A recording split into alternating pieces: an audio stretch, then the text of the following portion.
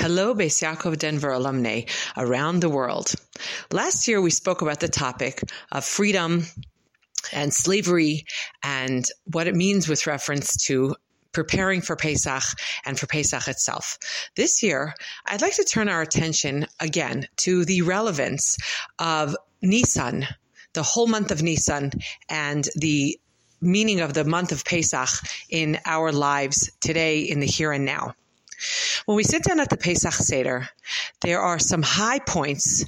This one that I'm thinking about is almost like the high point of the entire Jewish year. And that is that moment when we raise the second kos and we triumphantly announce that we are obligated to thank you, Hashem, al Geulasenu va'apedus nafshenu. We're obligated to thank Hashem on our redemption and for the freedom of ourselves, for how we were redeemed and unshackled.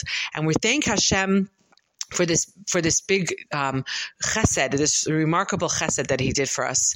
And while it's true that the redemption from Mitzrayim really is something so big and so huge that we could really never thank Hashem fully for it, yet I do want to know, how exactly should we feel this, so deeply, from head to toe, feel this triumphant gratitude to Hashem for redeeming us from Mitzrayim, when we say our Geula and the redemption of our nefesh, of our self. How are we supposed to feel that? How much are we supposed to feel it? We're supposed to feel it. We know Chayav Adam lir'os atzmo ki'ilu hu yatsa miMitzrayim. We're expected. We're chayav. We're obligated. It's not even if you want, you can. It's an obligation for each person to view himself and herself as though they themselves were redeemed from Mitzrayim. And I'm asking again, how can we feel that so deeply when, if you think about history, yes, it's true, we had 210 years of heinous crimes against us, of an unbearable situation, of min ha-meitzar karasika, of a squeeze, of an unbearable depth of pain and agony and being cruelly subjugated. However, that was so long ago. And since then, most of the time, we have actually been in Geulos. Most of the time, our status has not been a status of Geula. If you think about history, yes, Mitzrayim was 210 years of agony, and we were redeemed from there in great fashion, in great grand form. But if you think about most of the time since then, we have not been in a Geula mode. We've been in a Geulos mode. We've been, if you could almost say, languishing. We've been languishing in Geulos, waiting really to be redeemed. So what do we mean when we say that we thank Hashem so much for pedus nafshenu? It sounds like we're talking about ourselves personally. And we know that we are obligated to view ourselves as though we were redeemed from Mitzrayim. In answer to this question, I would like to say that every single day when we daven Shmona Esrei, we say everything in the present tense. Rofei, Soleach, Mochel.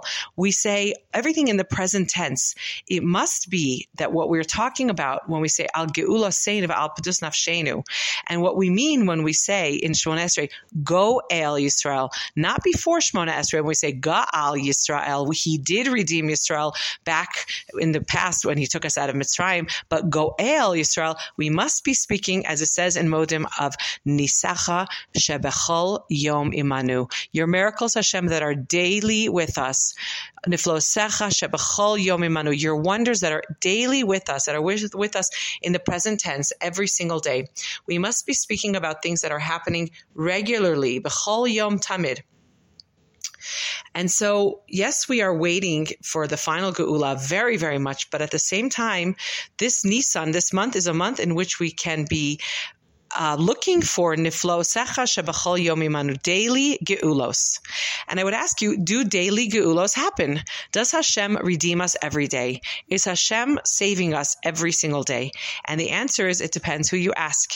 Some people experience Geulos every day, others never. Some others, for many, it depends on the day. Some view life as a sort of experience of drawn-out suffering, helplessly waiting for Hashem to rescue us from our unbearable suffering. Others view life as, my life is a series of Geulos.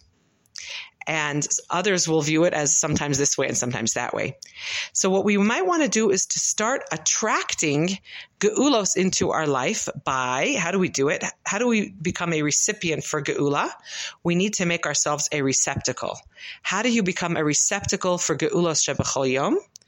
We start noticing how many times it has happened already that my problems have evaporated like snow, right? You have a big dump of snow onto your city, and then comes the snow plows and the sand and the salt and the shovels, and each one of those creates another problem, right? Salt ruins your shoes or the cars, and sand gets into everything, and the snow plow dumps the pile of snow onto the sidewalk that you just shoveled, and then the shovel can't get into the ice, and then comes the sun on one fine day. Hashem shines the sun on the world, and the snow evaporates like it was never there.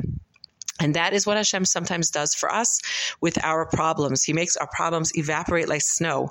And if we want to experience Nisan as a month, as it says in the Yotzros of Parshas HaChodesh, it says the month in which Geulos happen regularly, and they become stronger upon those who hope in Hashem. That's the Yotzros of Parshas HaChodesh. So if we want to experience Nisan, and specifically Pesach, as a time where there's Geulos, even in our times, small Geulos, then we need to start noticing them. How and when did my problems melt like snow? To start taking notice of how this has happened, as though I'm carrying a bunch of heavy packages and I arrive at my destination and there's an automatic door that slides open before me and I step in.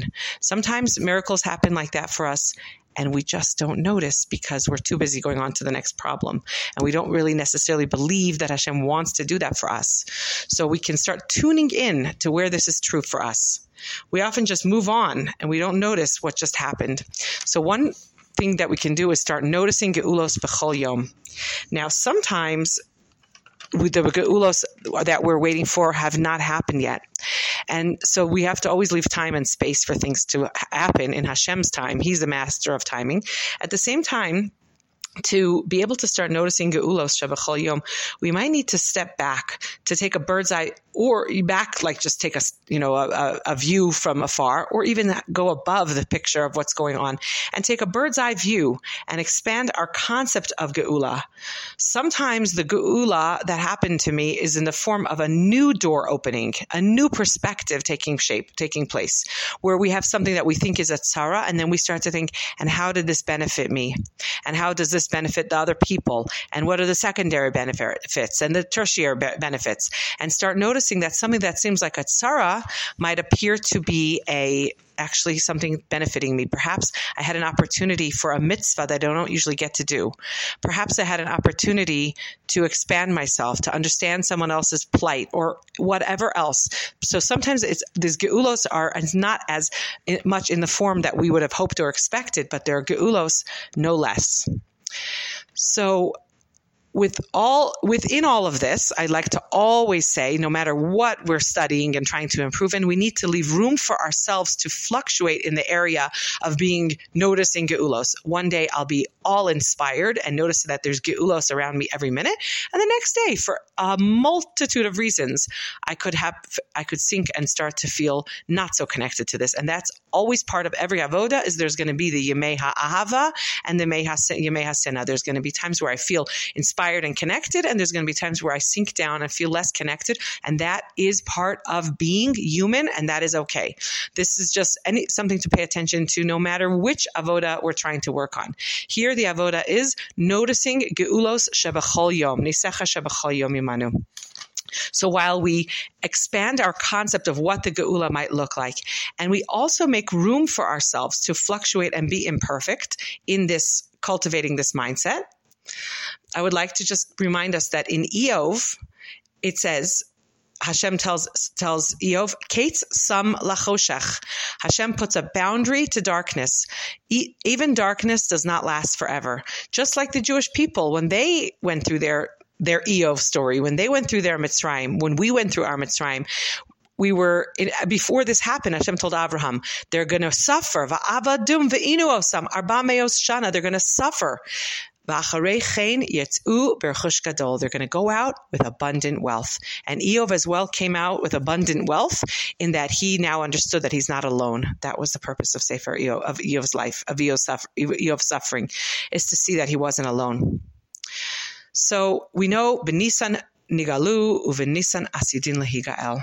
Perhaps we can ensure this experience of Asidin Lehigael, that Nisan will be a month of Geula, by committing each and every one of ourselves to a mindset of finding the daily Geulos, and thereby we'll be opening up ourselves to the great and grand Geula that we wait and hope for.